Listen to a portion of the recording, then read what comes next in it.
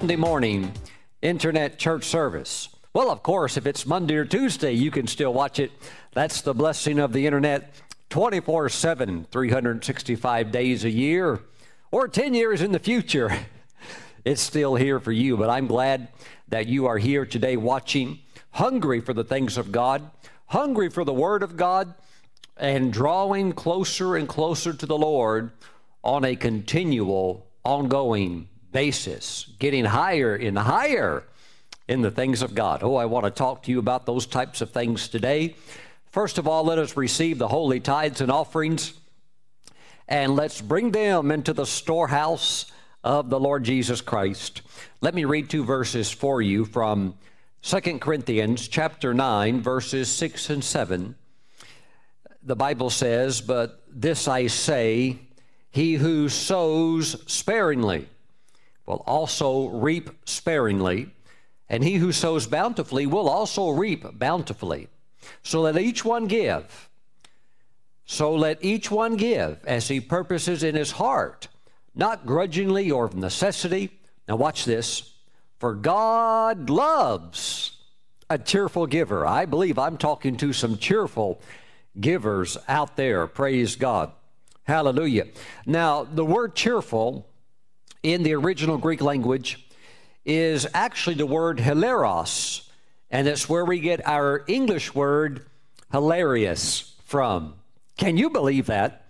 That God actually loves a hilarious giver. Wow, praise God. Amazing.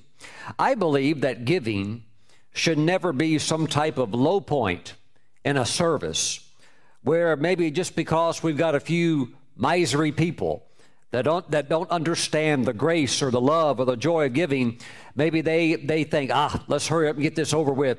No, my friends, there should be no low points at all in any service, nothing but high things in the Lord. Glory to God. Hallelujah. Hilarious givers. We don't want an old, greedy, stingy miser spirit to ever get a hold of us. By the way, it's interesting because our root word for the word miserable is actually miser. So the word miserable is actually built on the word miser. That's because misers are miserable people.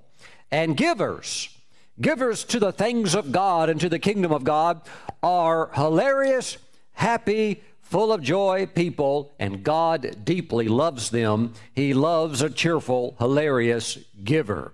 Praise God. Hallelujah. Glory to God. You know, I believe that the world actually thinks that the more you give, the more miserable you will be. But from God's perspective, God has a mindset and he has an understanding and a system that he works with where the more you give, the happier you are. Why? Well, because you are receiving back. You are tapping into the kingdom system of sowing and reaping.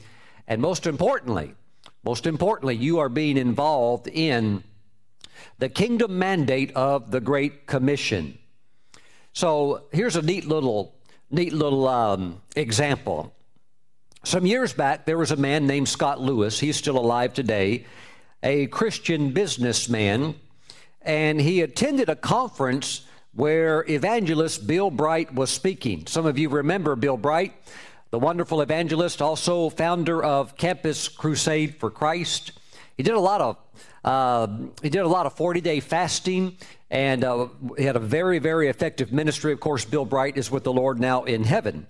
But Scott Lewis, who was a businessman, was in one of these conferences where Bill Bright was ministering at and talking, and Bill Bright was actually challenging the people to give $1 million to help fulfill the Great Commission. Bill Bright really believed that every person on the planet Earth has the right to at least hear the gospel. Now, what you do with it when you hear with it, that's up to you. But I believe that we need to carry that responsibility, where today we have over 7 billion people on the planet, where we have the provision and the strength to send that gospel message out so that at least everybody does have the opportunity to hear it. So Bill Bright challenged the people at the conference to be people that would give $1 million to help fulfill the Great Commission. Now, to Scott Lewis, who was in that meeting, he said this type of teaching and this type of a challenge was something that was far beyond anything he could even imagine. Now, he had a small machinery business, and he was bringing in an income that was under $50,000 a year. But they crossed paths, and Bill Bright asked Scott, he said, how much money did you give last year? And Scott actually said he felt pretty good about his answer. He said that he and his wife gave $17,000. Now think about that. He made less, Scott Lewis made less than $50,000, but he gave into the ministry, into the kingdom of God's work, $17,000. In other words, he gave about 35% of his income. Well, without blinking an eye, Bill Bright responded and said, over the next year, why don't you make a goal of giving $50,000? Scott thought Bill had actually not understood what he was trying to tell him. That would be more than he made in the entire year last year. Well, Bill Bright put it out there, and, Scott and his wife took it to heart. And what was amazing is that as they accepted that challenge, over the next year, he began giving, he and his wife were giving into the work of God, expanding the kingdom, and they got towards the end of the year, and they had given $20,000. Again, which is pretty good when you're not even making over 50. But they had given $20,000, and right before the year ended, Scott Lewis was able to close a couple of sudden contracts that come up. And the way they came up was really miraculous, where a man actually said, I'm looking for this type of a piece of heavy equipment that I need for my business. Well, the day before, Scott Lewis said that he had just gotten a flyer at his house where somebody was actually selling that very piece of equipment. So he was able to buy it, resell it, make a profit. Then somebody else said, I'm also looking for a piece of equipment. He was able to supply that. And before it hit December the 31st, he had the extra $30,000 from those two sales. So his total for the year of giving exceeded $50,000. So the challenge that he took from Bill Bright didn't seem so wild or crazy after all. So, he and his wife talked it over. And they said, we just gave $50,000 this year, and let's increase for the next year. Let's make a goal of giving out $100,000. And by the end of the year, they had accomplished that, and they had given $100,000 into the work of spreading the gospel around the world. Well, eventually, Scott and his wife passed the $1 million mark in their giving, and of course, even as of today, they still haven't stopped. See, I believe that you are destined for increase in every area of your life, where every facet of your life is moving forward. You're expanding. You're increasing, and I believe that includes your giving, that the seeds that you've sown in the past, while they were generous and while they were sacrificial, you will not remain on that level. You are going to new levels, and one of those levels includes your giving, because as your harvest is coming in, that is blessing you, and that is also empowering you to have more seed, greater seed, and stronger seed to sow than you've ever sown before. And then, of course, a greater harvest will come in from that. Praise the Lord. As I listened to the story of Scott Lewis, more of an expanded story, and heard how he was able to get these really silly contracts, and then he would supply, and then he'd sell, and you could see from the stories he was telling, it's really the blessing of the Lord where God is doing this. Sure, you tried to run your business, and you tried to do all the things that maybe you learn in business school, but there's an element of the blessing where only God can put that blessing on it. And if you have a heart for the kingdom work, for the word of God to be taught and preached around the world, because look, it's not just evangelism, because once you evangelize people and they come to Christ, well, now you have to disciple them. And how do you disciple people? Teaching, teaching. You know the hardest people for me to pray over that are Christians? The hardest Christians for me to pray for are those who, when it comes to the Bible, they are an empty vacuum. And you're trying to pray for them and you're trying to help them, but they have no foundation. Sometimes they've even been in the church for years and years and years, but they have no working knowledge of the Word. So you're trying to meet them on the lowest common denominator where you can say, where can we join our faith at? Because I'm here with you, but you've got to give me and you've got to give God something to work with so that we can pray for you and that God can bless you.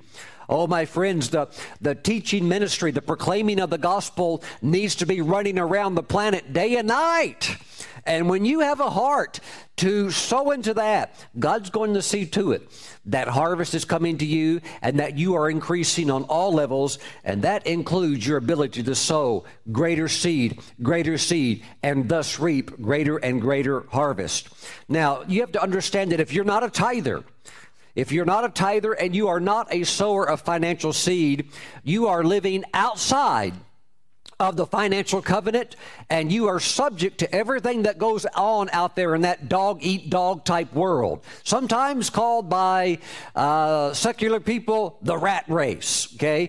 And you don't want to go through life in a rat race. You want to go through life with a covenant. Now, I am not talking about covenant of salvation, because you can have a covenant of salvation where you're saved and born again.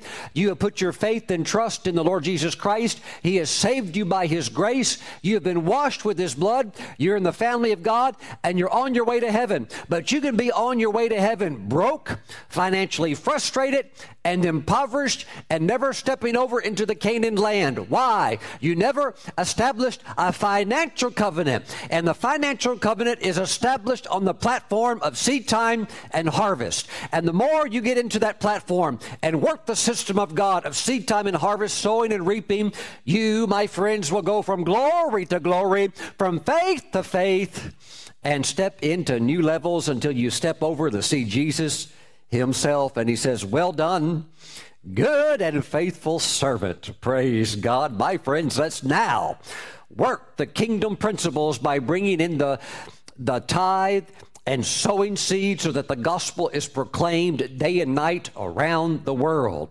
On behalf of me and this ministry and our whole team, we thank you. We thank God for you, for the seeds that you sow, and for your faithfulness to honor the Lord with your finances. And our prayer is that you enjoy your harvest and that God increase you so that you also might be able to be empowered to sow more, and so that when we all cross over together, knowing that we are sharers in the rewards. 1 Samuel chapter 30. When David was there at Ziklag, and he has to go off and fight the enemy and get back everything that was stolen. Those that stayed there and guarded the camp, and those that also came back with the plunder and the spoil, they all shared it evenly. Why? We're all on the same team. You might not be able to go like I go. You might not be able to run to the nations. You might not be able to get behind the camera and preach to the people and stuff like that. But you can help send the word, and that's what you're doing. And we will share in the rewards together. And we, my friends, are living for the glory awaiting us on the other side. Hallelujah. We're going to work. We're going to work day and night while we have time. There will come a time when we can work no more, but we're not there yet. Hallelujah. So, my friends, let's honor the Lord and let's give with a hilarious spirit today. Glory to God. Amen. Praise God. Woo! Get lubricated in your spirit. The one way to break an old miser spirit, an old dried up, shriveled up spirit, is to give and get happy and hilarious about your giving. Don't ever forget, God loves a hilarious, not a tight-fisted, I'm going to give it, but I don't want to. No. Keep it. God loves a cheerful giver. And that's who you are. Praise God. Now, those of you that are bringing in your tithes and offerings online, please go to the ministry website, StephenBrooks.org. There's a link on the home page called Tithes and Offerings. Sow and reap. You can go there right now and bring them in safe and secure through online credit card transaction. Praise God. If you want to mail in your tithes and offerings, please send them to Stephen Brooks International, P.O. Box 3456, Mooresville, North Carolina. Our zip code 28117. Praise God. Bring them in for the glory of God. Let God take you to the next level of blessing. Father, bless your people. We thank you. We thank you that you have unveiled the covenant of prosperity. We embrace it. We walk in it. And we thank you that it's established of you. And as long as there is cold and heat, day and night, summer, winter, there will always be seed time and harvest. We thank you, Father God. We thank you in Jesus' name. Amen. Praise the Lord.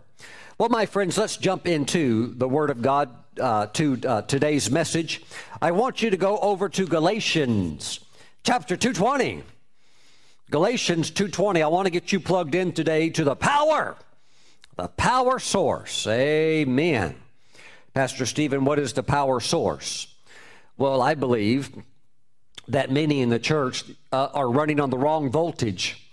They're running on 110 power when God wants to stream into you 220 volt, okay? But a lot of people, they couldn't handle it. It would fry their system. And it is too much of a current coming through, and it wouldn't turn out good. Too much heat can melt you. So God's got to get you ready to run on 220. I want you to go to Galatians 2:20 and look at it with me. This is how you get tied into the power of God. This is how you get connected to the greater glory. This is how you stay on the front lines of what God is doing in the earth today. Heavenly Father, we thank you for your word. We ask that your Holy Spirit would come right now with quickening power, letting your word come alive, being a sharp, two-edged sword. And we thank you, Father God, let it sever and cut away anything that would be of our fleshly nature that would try to interfere with our ability to see, hear, and understand your eternal truths and principles. Father, we thank you. In Jesus' name we all say amen. Galatians 2:20, the Apostle Paul said, I have been, not going to be, not one day when I get to heaven, it's finally going to happen.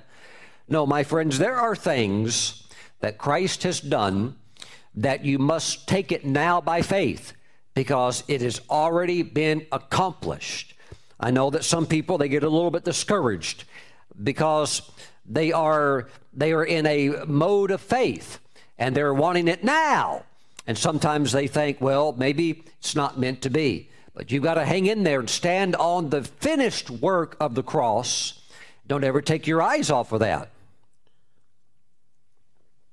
Paul said, I have been crucified with Christ. Ooh, I have been crucified with Christ.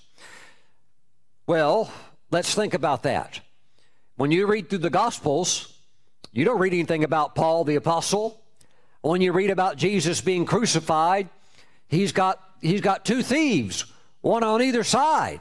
I never read my Bible where it said Paul was hanging on a cross next to Jesus. Did you? But yet here the Apostle Paul says, I have been, not going to be, I have been crucified, nailed to a cross and killed with Christ. When? Where? How? My friends, here's the truth. When Jesus hung on that cross, spread his hands, was nailed to the wood, crossed his feet over, feet nailed to the wood, when he hung there, bled and died, in the mind of Father God, you were on that cross with him. Paul realized that. He realized that when Christ was crucified, he, in the mind of God and in the plan of God, was somehow transfixed on that cross with him. And when Jesus died at Calvary on that cross, you need to see yourself up there with him also. Glory to God. This will really, look, this is the power. I want to talk with you about how to tie into the power of God, get connected to the power of the Holy Spirit. Understand that the Christian principle works like this. Life comes through death. This is why Jesus said, if you lose your life, you'll find it. Lose what? If you lose your natural, carnal, soulish life, you wanting to do your own thing, you'll find the God life. But if you keep your life, you'll lose the life of God. Praise the Lord. I have been crucified with Christ. You need to see yourself crucified. You need to see yourself on that cross continually. Yes, Pastor Stephen, sometimes I like to think about it. But you need to have a mindset where this is ongoing, because the more you stay in the mode of flesh crucified, the more you will experience the power of the Holy Spirit in your life. Praise God. This is what Paul said, for I have been crucified with Christ. It is no longer I who live, but Christ lives in me. And the life which I now live in the flesh, I live by faith in the Son of God, who loved me and gave himself for me. Praise the Lord. Praise the Lord today. Glory to God. Keep yourself mentally, as you envision this, keep yourself on that cross. I know also, Ephesians 2:6, we are seated with Christ at his right hand. But the seating, the place of seatment with Christ comes out of your position of being in Christ. Thank you, Lord Jesus. The lifting up comes through crucifixion. Glory to God. We'll try to unveil this today. This is new for some of you. Praise the Lord. Let's go over to Galatians chapter 6, the last book in this letter that Paul wrote to the church there in Galatia. Galatians chapter 6, verse 13. For not even those who are circumcised keep the law. That would be the Jewish people, those that are trying to live by the law, where we know the reality of this is that you can't keep it. The standard's too high. Oh, I've been in Jerusalem. I've walked around Israel. I've seen the Orthodox Jews. I've seen their dress. I've seen them endeavor to have an external mode of hyper religion. But you can walk around with a, hyper desire, even a burning zeal to try to measure up to the standard. But anybody that's honest would have to admit, hey, you can't keep it. It's too hard. You mess up in one little thing, you've broken the whole thing. Woo! And not only do we have to deal with the externals, but the Bible really deals with the internals. And that's what Jesus got into with the Beatitudes. This is more than just going out there and committing these acts. If you're thinking about these things in your heart, you've already done it. Whoa. Wow. Well, how do we deal with this type of stuff? We go to the very heart of the matter. So he said, for not even those who are circumcised keep the law, but they desire to have you circumcised that they may boast in your flesh. Praise the Lord. Look, you can go to Jerusalem. You can go to the Western Wall. You can put your hand on the Western Wall. You can have people take pictures of you. Roll the cameras. You can try to make yourself look real religious, real holy. And you can stay there for hours. You can have other people look at you and think, ooh, that must be a holy person. Look at them go. But that doesn't have anything to do with your heart. Doesn't have anything at all to do with your heart. Now, I'm not saying it's not good to go to the Western Wall and pray. I've done that. And I like doing that. But my friends, these are the things of the heart that God looks at. Just because people do these external things doesn't mean that God's like, woo, yep, he's good to go. Not necessarily so. Praise God. Verse 14. But God forbid that I should boast except, watch this, except in the cross of our Lord Jesus Christ, by whom the world has been crucified to me, and I to the world. You know, there's something about a man who's being nailed to a tree, who's got spikes driven through his hands and his legs. There's something about that agony where, you just don't want to go out and do certain things that maybe formerly had such a great appeal.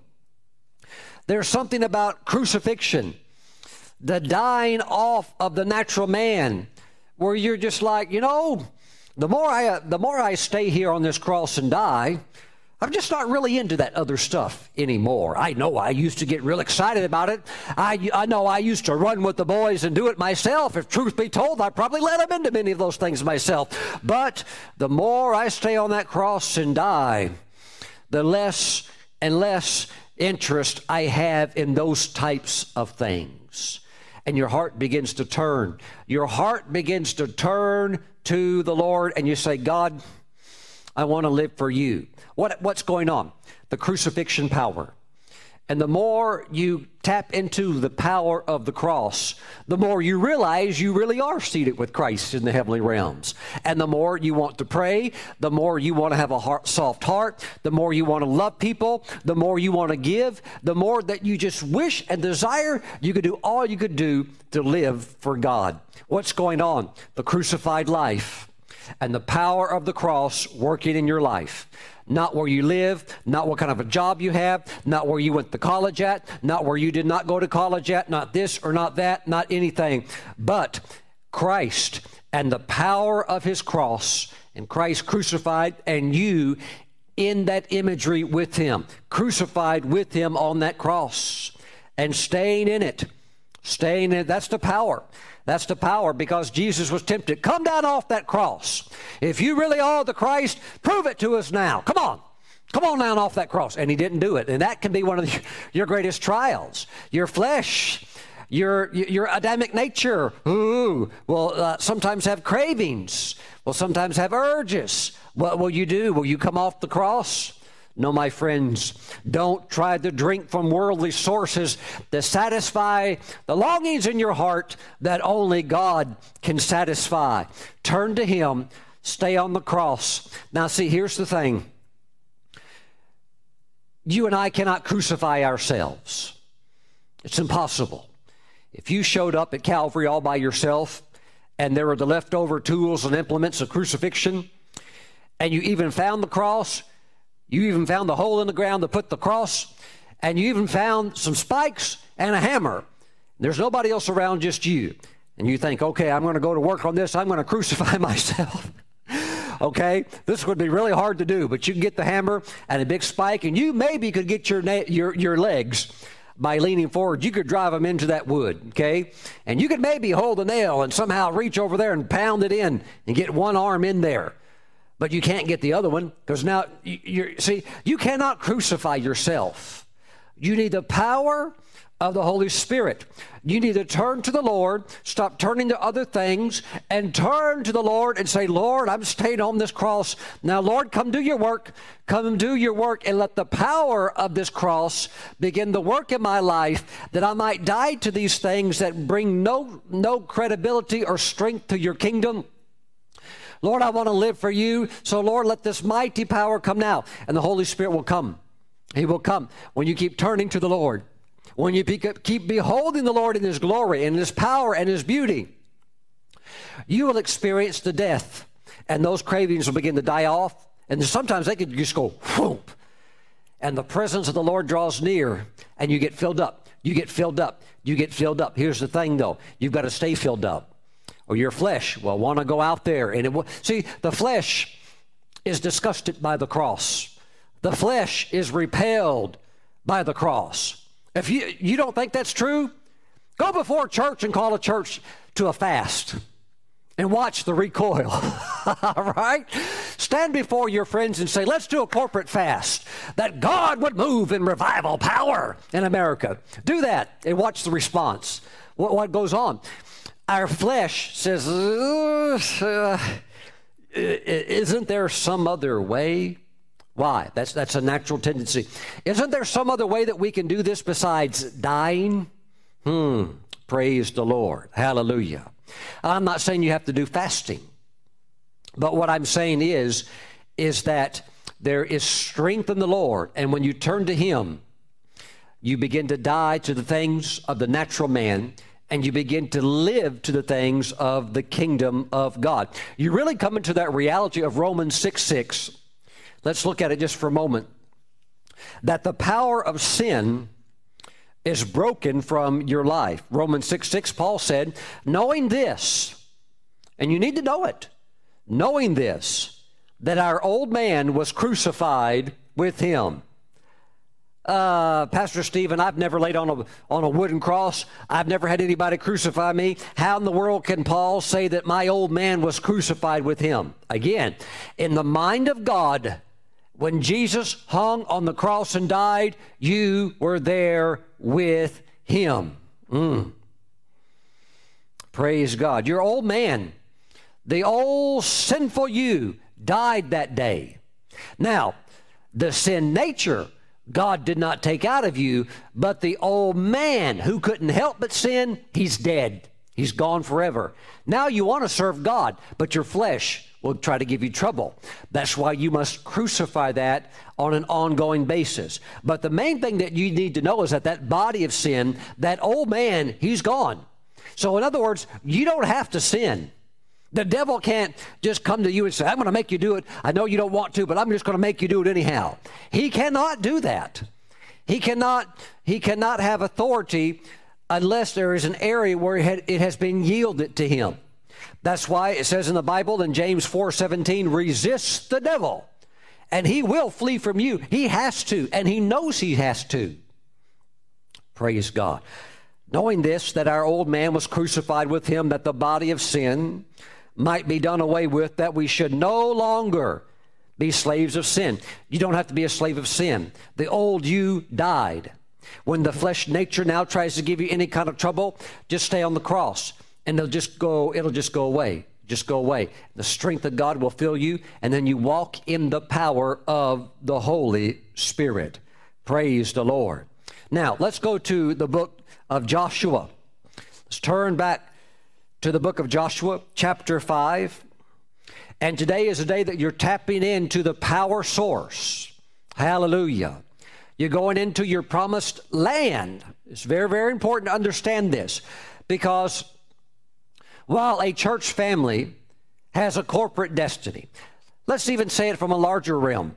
There's the global body of Christ. We have a destiny to affect our generation. But then there's individual bodies, and you have a church body. We have an online church body. We have a corporate destiny together. But you also have an individual destiny. You yourself, you have your own destiny, your own assignment that God has given you. But you must realize, like Joshua did, that until you go into the land and possess it, you cannot possess it until first there is circumcision. There's a cutting off of the old nature, and you go in now with strength and begin to drive out those enemies. Let's take a look at it today. And this is all done through the power of the cross. Glory to God. The power of the cross. You know, from an evangelical perspective, growing up in church, I used to be a little bit puzzled by the pictures of the Catholic saints. I would see St. Francis of Assisi.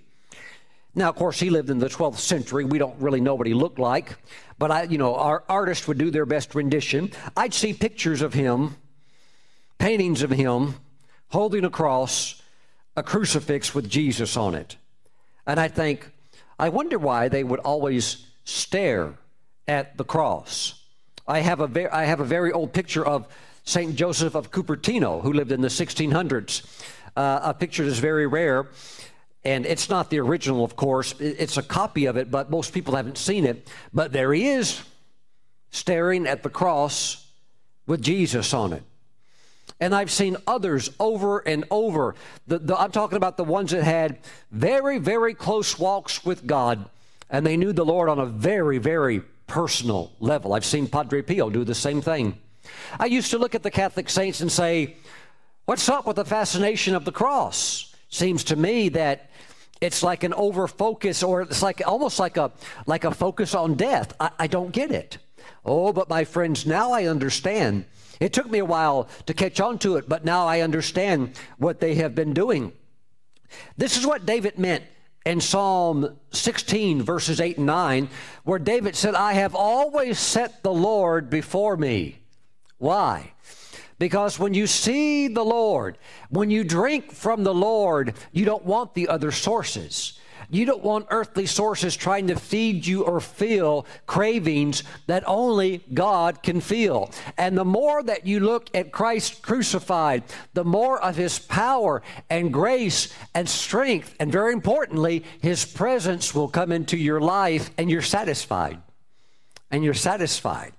Your heart is looking at him and you're happy. You don't want to do other things that could hurt you, that could hurt others. You just want to live for the Lord and you want to live for his glory. You're willing to lay your life down continually. Why? Because you're looking at him and that's what he did. And the more you look at him and the more you ponder that, look, I'm not just talking about your devotional time. I'm not just talking about your prayer time. I'm talking about throughout the day. I'm talking about when you're on your lunch break or you go out on an afternoon break, your 3 o'clock break. You don't have to sit there in the snack room and listen to dirty jokes. Go out to your car and in the parking lot and take the crucifix and just look at Christ and think, Jesus, I'm on that cross with you today. And Lord Jesus, when I go back into my place of work, Lord Jesus, may your resurrection power flow in my life that I can live for you, oh God.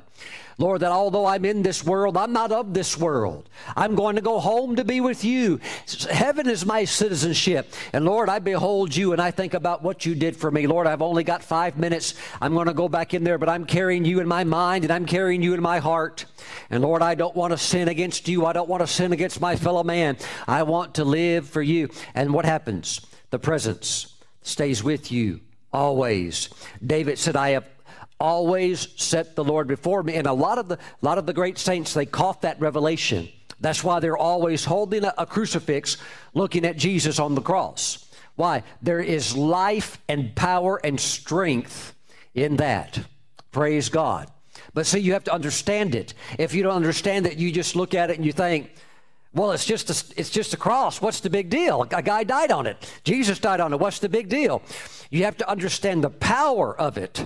And that's where the life of God is flowing from. The Lord's flowing his power to you from the cross. From the cross. And the more of his life that's in you, the more that you can go into the promised land and conquer and do what God has called you to do. Because you need power. You need power to go uphill in a fallen world system that's going downstream. So you're trying to paddle uphill, so you need strength and grace every single day. You need to be in the presence of God every single day. We live in a very dark generation. Isaiah 60 says, gross darkness will be upon the earth. And it's gross darkness in the way people dress, the way people unveil themselves, the way people talk with the most profane and filthy language. People don't even care if there's children around. I think sometimes they do it on purpose because there are children or because there would be women and that they just like to be crude and gross even in public places. But my friends, we can still walk in the presence of the Lord and keep that presence. And you are in a shield. You are in a canopy when you're walking with God like that, where that stuff, it just bounces off the shield. It doesn't bounce off you. It bounces off the shield. The canopy of God's glory all around you. Hallelujah. Joshua chapter 5, verse 1.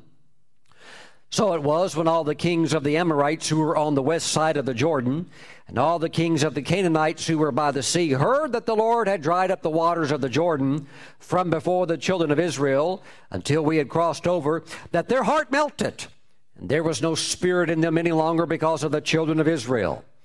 Well, the hearts of the foreign kings living in the land, their hearts melted. Well, Pastor Stephen, I guess that's good. They're going to clear out. We could just come in and take the land. Yep, it's going to be easy. Not quite. They are full of fear, but they're not going to give it up without a fight. You know, the amazing thing about Joshua is they came in and they went on a winning streak. We know that they had a stumble at Ai, but they got it fixed, and they're back on track, and they're winning, and they're defeating the enemy, and they're taking the land that God promised them. But you know what?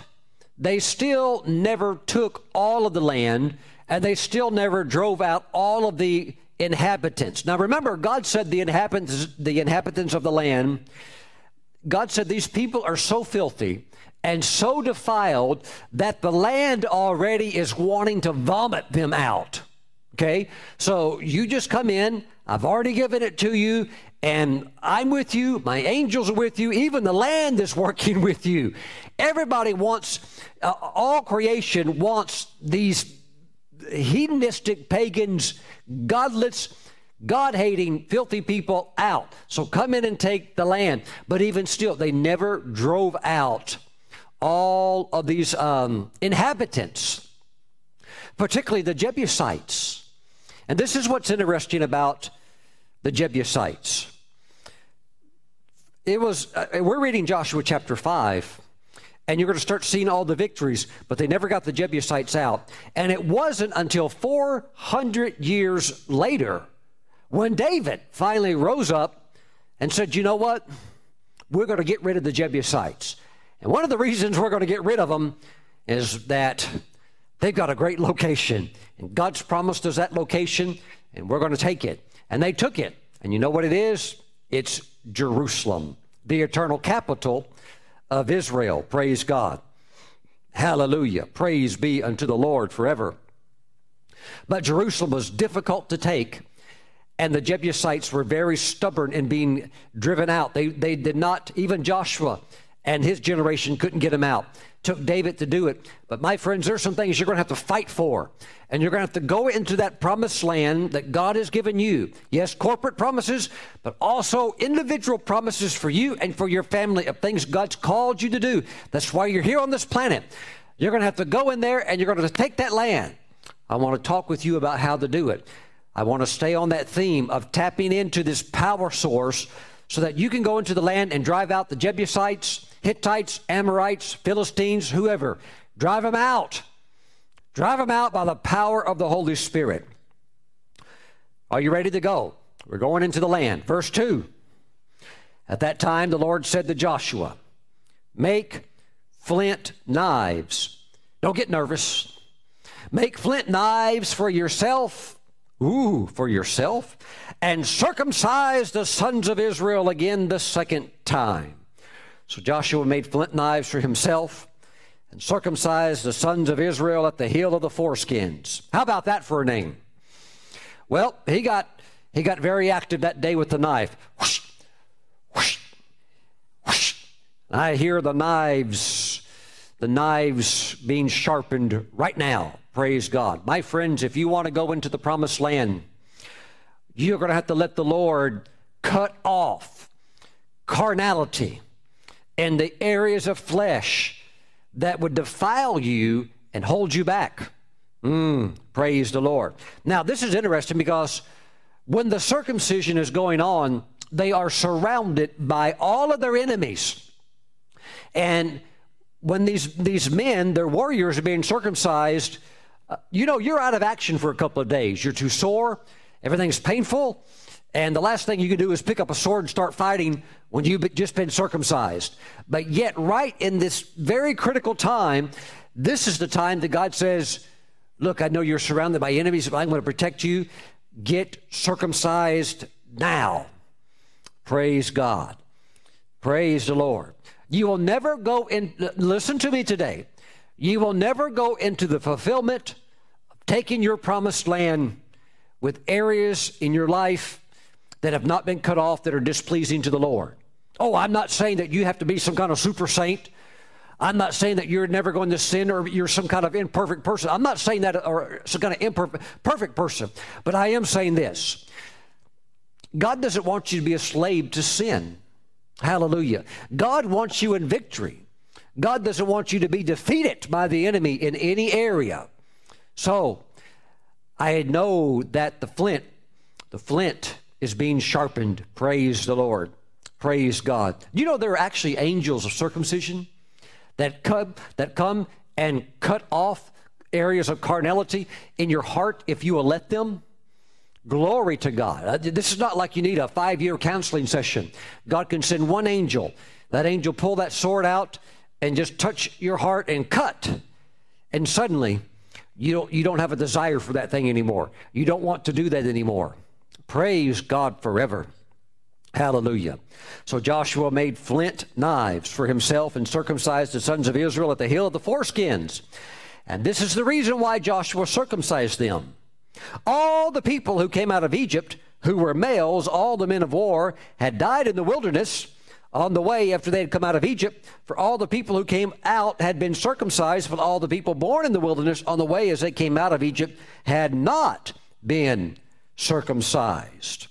So what's going on is that they've come out of Egypt, but Egypt has never come out of them. It's never come out of them. So when it comes time to cross the Jordan River and go into the promised land, you have to really be serious about living a crucified life. Praise God. Praise God. Glory to God. This is the power of the cross. There is forgiveness for sin, but there is also strength to not even yield to it in the first place. And that's where God's wanting to bring the church to, running on Galatians 2:20, high voltage power. And the church is trying to run on 110 power, and it's not enough to go into the promised land and take the promises. You're going to have the power of Galatians 2:20, the power of the cross working in your life. In other words, you can't stand there as a Christian and tell somebody that's wrong, while at the same time in your heart, you're doing the very same thing that you're telling them not to do. Now, they probably don't know that you're doing that, but see, you replicate what you are. The power of God flows out of you in an area, in a way that you are filled up with His strength and power. Woo, praise the Lord. Hallelujah. That's why the power of the cross. Look, if you've got to go out and get a crucifix and just literally sometimes take it and look at it, do whatever it takes to help you and get your mind on Jesus. Some of you've got your minds on work all the time. Work, work, work, work. That's all you ever think about. And that's why there's an absence, a vacuum, an emptiness of the presence of God. You need to spend time with the Lord. You need to slow down and just don't even ask God sometimes for anything. Just spend time with Him. Just stop and just say, Lord, I've been very, very busy. That's dangerous. It doesn't take long to drift. It doesn't take long before the next thing you know, you're down off that cross and you're now yelling at somebody in the flesh. You're screaming at somebody and you're angry and your face is flashing red. And then you realize, uh-oh, I've gotten in the flesh. The next thing you know, you're boiling with jealousy. You know, it's easy. It's easy to just move into that carnal nature. That's why you must practice the presence of the Lord. Turn your heart to the Lord continually. There will never be one single turning. Even if you take a telescope and you turn it towards that object that you're looking at, whether it's the moon or whether it's a star, you can keep that telescope lined there, but everything's moving. And if you're not continually tracking, you're going to miss the object. You must continually let your heart go up to the Lord, go up to the Lord. Praise God. See, David took Jerusalem. What is Jerusalem?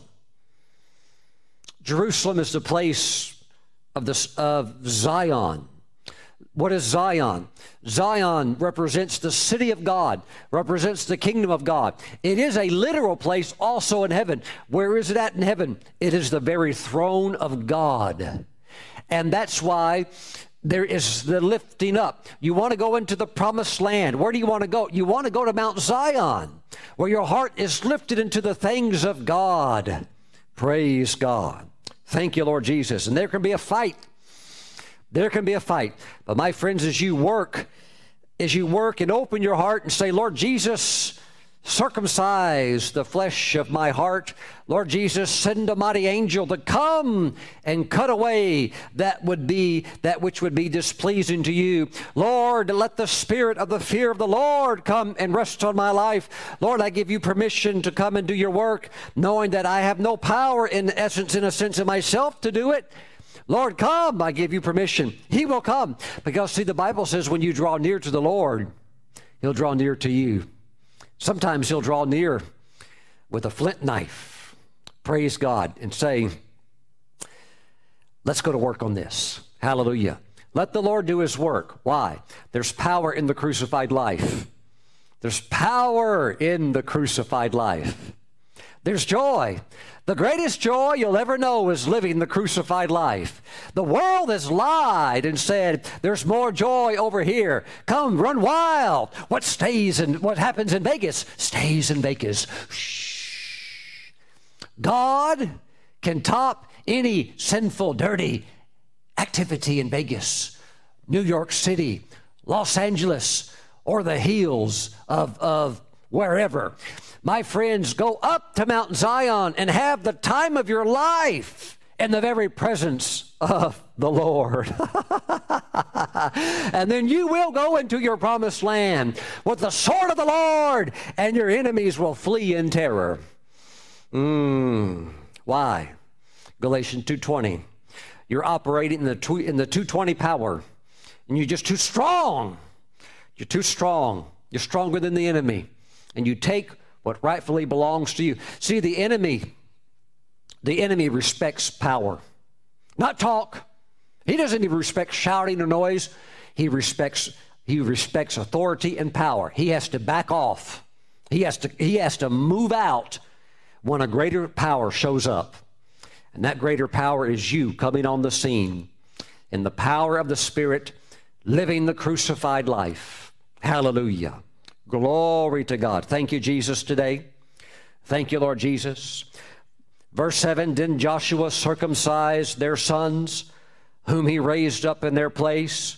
For they were uncircumcised, because they had not been circumcised on the way. So for the Jewish people who today do not know Jesus as Messiah, they have an emphasis on the law. They have an emphasis on circumcision.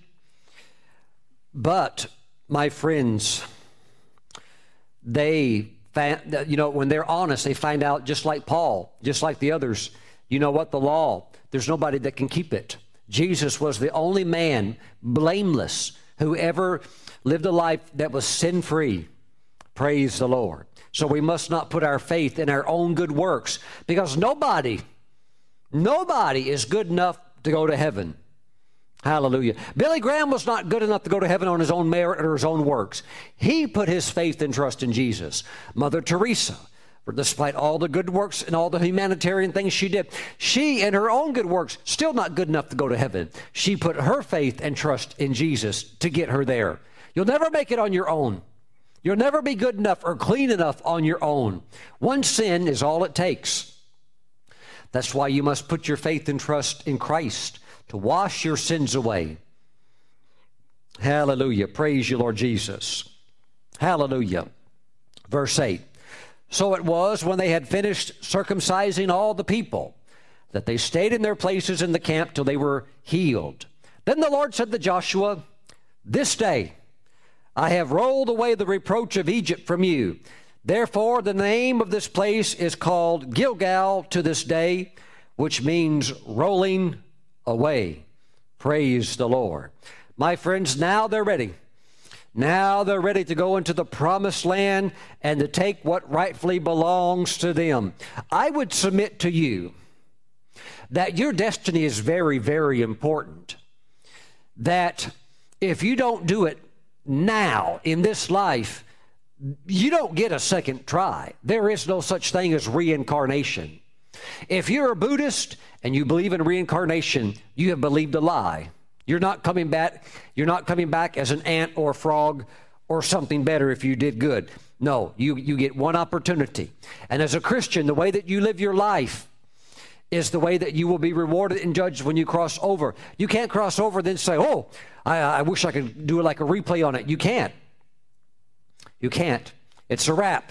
So you must live for the Lord now, because what will happen, even in this lifetime, is that if you play around and you live in sin, you allow things in your life that are displeasing to the Lord, what will take place is that you will wander, in a sense, in a desert, like the Israelites did, and you'll just wander, and you'll never go into the Canaan land. You'll never go in there. You'll just wander. You just wonder, and you wonder, like, why am I not going in? Because you need to get circumcised, and you need to cross Jordan, and now you're ready for some warfare. Praise God. Praise the Lord. You're going to take it by force. You're going to take it by faith. But my friends, your heart has to be right before the Lord. There have been people, they have received blessings, and then their heart has been lifted up in pride. That's why there is even a warning about wealth.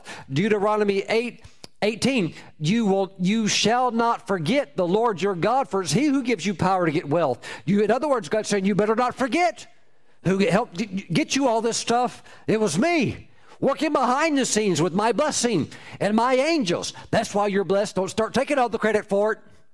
Praise the Lord. Hallelujah. In other words, stay on the cross. Stay on the cross. I believe God's got much greater things for you. I believe that there are glorious breakthroughs just awaiting you. But my friends, you're going to have to tap into that. Galatians 2:20, power. Keep the cross before you. Praise the Lord. Hallelujah. Keep it before you all day and all night long. Praise God. And thank the Lord in His presence. Lord, I just thank you that you died for me at Calvary. I thank you for all the wonderful things that you've done for me today. Listen, when you do that, what will happen is that promise will come true from the book of James. Draw near to the Lord, He will draw near to you. As you begin to worship Him like that, He will come near with His presence. And what begins to take place, if you stay in that presence long enough, lifting. Where's God taking you? Mount Zion. Where's that? The throne of God. And the Bible says in the New Covenant, draw near to God. Draw near. Come into the throne of God with boldness, with grace. Come in. Come into the very presence of God. And from that place, you drink of the Lord. You say, Lord, you're my strength, you're my life, you're my everything. Thank you for all that you've done for me. Everything that I have is because of you. And you drink in the Lord. You drink in the Lord. You receive His presence. You stay in Zion. You stay in Zion. Praise God. Hallelujah. It was a real fight for David to take it, but he took it. There may be some things that you really have to fight to overcome, but the grace of God will be there. Pastor Stephen, how do I overcome them? Turn your heart to the Lord. See, sometimes we tell sinners, turn your heart to God and repent. Yes, because you need to turn from sin and turn to God. But I would submit this to you, that turning is a continual action. Oh, yes, there's the initial turn. You receive Christ as your Lord and Savior. But we have a way of so many times of looking at the Lord, and we say, Lord, you're wonderful. That's nice. I've got to run now. I've got to come back down here and jump back into my worldly stuff. And then we jump back and we do all of our stuff, and we get all caught up in the things that we do. I'm not even talking sometimes about things that are bad. I'm just saying you can get yourself so busy, so caught up, even in doing good things, that you stop looking at Him, who is the life giver, who is the joy giver. And then you can even get robotic, and then you get burned out, and you wonder why. It's because you stop turning. You've got to continually turn your heart back to the Lord and look to Him. And as long as you do that, that is an element of staying on the cross. And as long as you do that, He looks at you. See, as you're looking at Him, He's looking at you. He is radiating from Himself to you His peace, His soothing joy, His happiness, His smile. Have you ever seen God smile at you? If you haven't, you have not been looking long enough. Because as you look at Him and smile, there is a place you know that you know. Don't ask me to explain it. But you know that you know that you know He's smiling at me. I absolutely know He's happy with me and He's smiling at me. You don't have to ask me how I know that. Those of you that experienced, it's a witness of the Spirit, but it is just as real as you are, as I am. It is absolute 100% real experience. But my friends, you must look to the Lord. Look to the Lord and give the Lord time to refresh you. Give the Lord time to strengthen you. Praise God. Hallelujah. Glory to God. Thank you, Lord Jesus. Hallelujah. Jesus said, take up your cross daily. There is a daily dying to self. there's a daily element where our carnal nature goes, you know what? I just want to take a break from all this religious stuff. That's the flesh. Die. Hallelujah. Glory to God. Live for God. Crucify that. Live for the Lord. What happens? Power is released. Power is released. Woo! Woo! See, out of his sanctuary comes power. David said, I've seen your power. Where? In the sanctuary. Where? Mount Zion. Where? In the very sanctuary of God. In the throne room of God. That's where the power is released from. And if you want to walk in the power, that's where you need to be at. Praise God. That's where it's at. That's the crucified life. That's the circumcised life. And it's very, very important. I believe, and I need to submit it to you again, I believe your destiny is vital to you. You can't play around with it. You must go in and take your promised land. You'll go to heaven. I'm not saying you won't go to heaven, but if you don't take your promised land, you'll go to heaven, and you'll wish you had. You'll wish you had. Glory to God. Praise God. So rise up, stir yourself up, go after the Lord with all of your heart. Let him refresh you. Let him strengthen you. Slow down. Turn to the Lord. Continually turn to the Lord. Your mind on the Lord. Practicing intentionally, on purpose, the presence of God. See, if you're not abiding continually, you're not abiding. That's what abiding means. It means you're there continually. Praise God. That's what we are coming into. Hallelujah. Praise God. Right now, stretch your arms out like this and say, Jesus, Lord, I see myself on the cross with you. Lord, help me. Lord, help me to live for you. Lord, help me to die for you. The time sometimes you want to respond when somebody has slandered you, and God says, don't say anything. I'll cover it. And the flesh wants to respond. Stay on the cross. Stay on the cross. Praise the Lord. The times that others would try to even take credit for what you did, the Lord says, you're working for me. I'll promote you. Don't bring it up. Stay on the cross. Hallelujah. Glory to God. When others scream and say, come down from the cross, you're wasting your time, you're losing your mind, it's not worth it. Stay on the cross. Why? Stay in the place of power. You will need that power. So, Father, we thank you. Come on. Fresh surrender. Turn to the Lord. Help the Lord in the sense. Do you ever stop to think that the Lord needs encouragement? Oh, Lord, Pastor Stephen, the Lord don't need nothing. No, when he was on the cross, look, there's a means of identification with Christ. There's a means of identifying with his suffering. How many people on the planet every day blaspheme his name? Stay on the cross with him. Lord, I hear those curses. Lord, I see the sin and the filth. Lord, I see how people don't even pray over their food. You give them the food, they don't even thank you for it. They just shove it in their mouth and start eating. They don't even pray. They're not even mindful of you. Lord, I stay on the cross with you. I intercede for them. Lord, have mercy on them. They don't know what they're doing. There is a place of consoling the Lord. When so many won't even look at the cross, actually despise it. But it is the source of life. It is the source of power. So, Father, we thank you. We thank you for true life, that this unveiling continue to unfold, and that our hearts be continually turning to you. Father, help us to train our hearts to turn to you and not to try to trust or drink or find what we need from earthly sources. Let us look to you to fill us with what makes our heart content and satisfied. Now, Father, we thank you. We thank you that it's all found at Calvary, at the cross.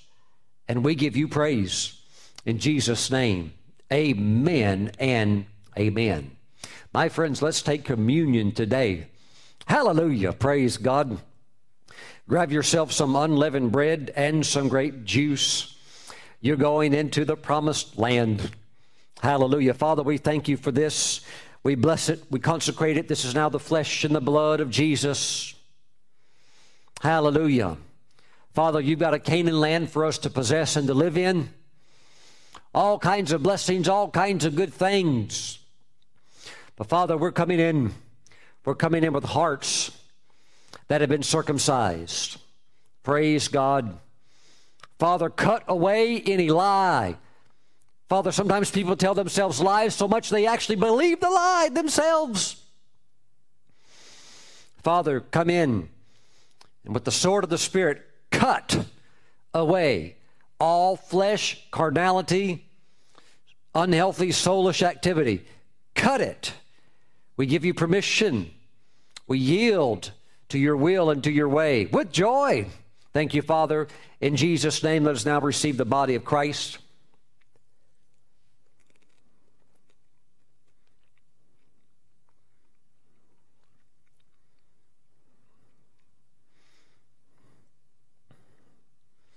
Oh God, we give you praise. We thank you for the blood of Jesus,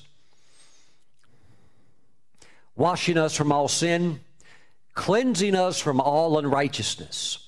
And Father, we thank you that we as your people, that we need it, because we have tendencies to look and to love and to reach to you and then turn right around just a little while after and do the same thing that Peter said and say, no, Lord, you don't need to die. We can work this out some other way. And Father, we do that because of areas where the heart has not been circumcised, areas where we are not yielding to your kingdom and your way and your motives and what it is that you have on your heart. So Father, we thank you as we drink the blood of Jesus. We thank you for mercy.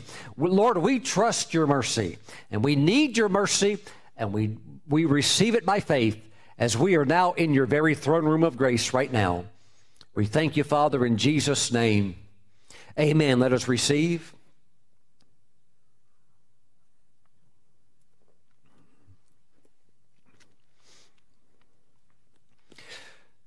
When you stay before the Lord, you'll have those times when you start getting the lifting. You're going up. You're going up. Pastor Stephen, where am I going? You're going to Zion. Not Mount Zion in Jerusalem. I'm talking about, of course, that was where the temple was at. But I'm talking about the true Mount Zion. The one in Jerusalem was a replica of the real one in heaven. You're going up to heaven where God's throne is at, coming boldly before the throne of grace, that you might receive mercy and help in time of need. And as you're lifted into that place, you'll see beautiful colors. You'll see the seraphim. You'll see their 6 wings. You'll see the redeemed saints, the great men and women who've been made holy and pure, who are now with the Lord.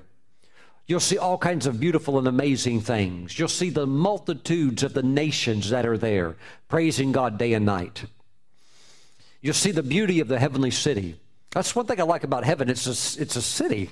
There are the outskirts where you have the forest and you have the great waters and you have the mountains.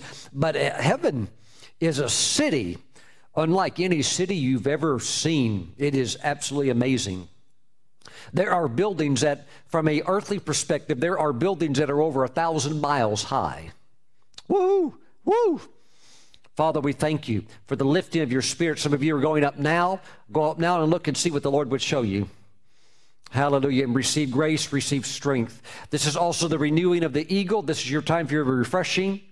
The Lord is renewing your strength. The renewing of your strength, your walk with God, strong. You're getting plugged into the 220 power. Praise God. Watch what's going to come out of you. The strength and the power of God. Stay plugged in.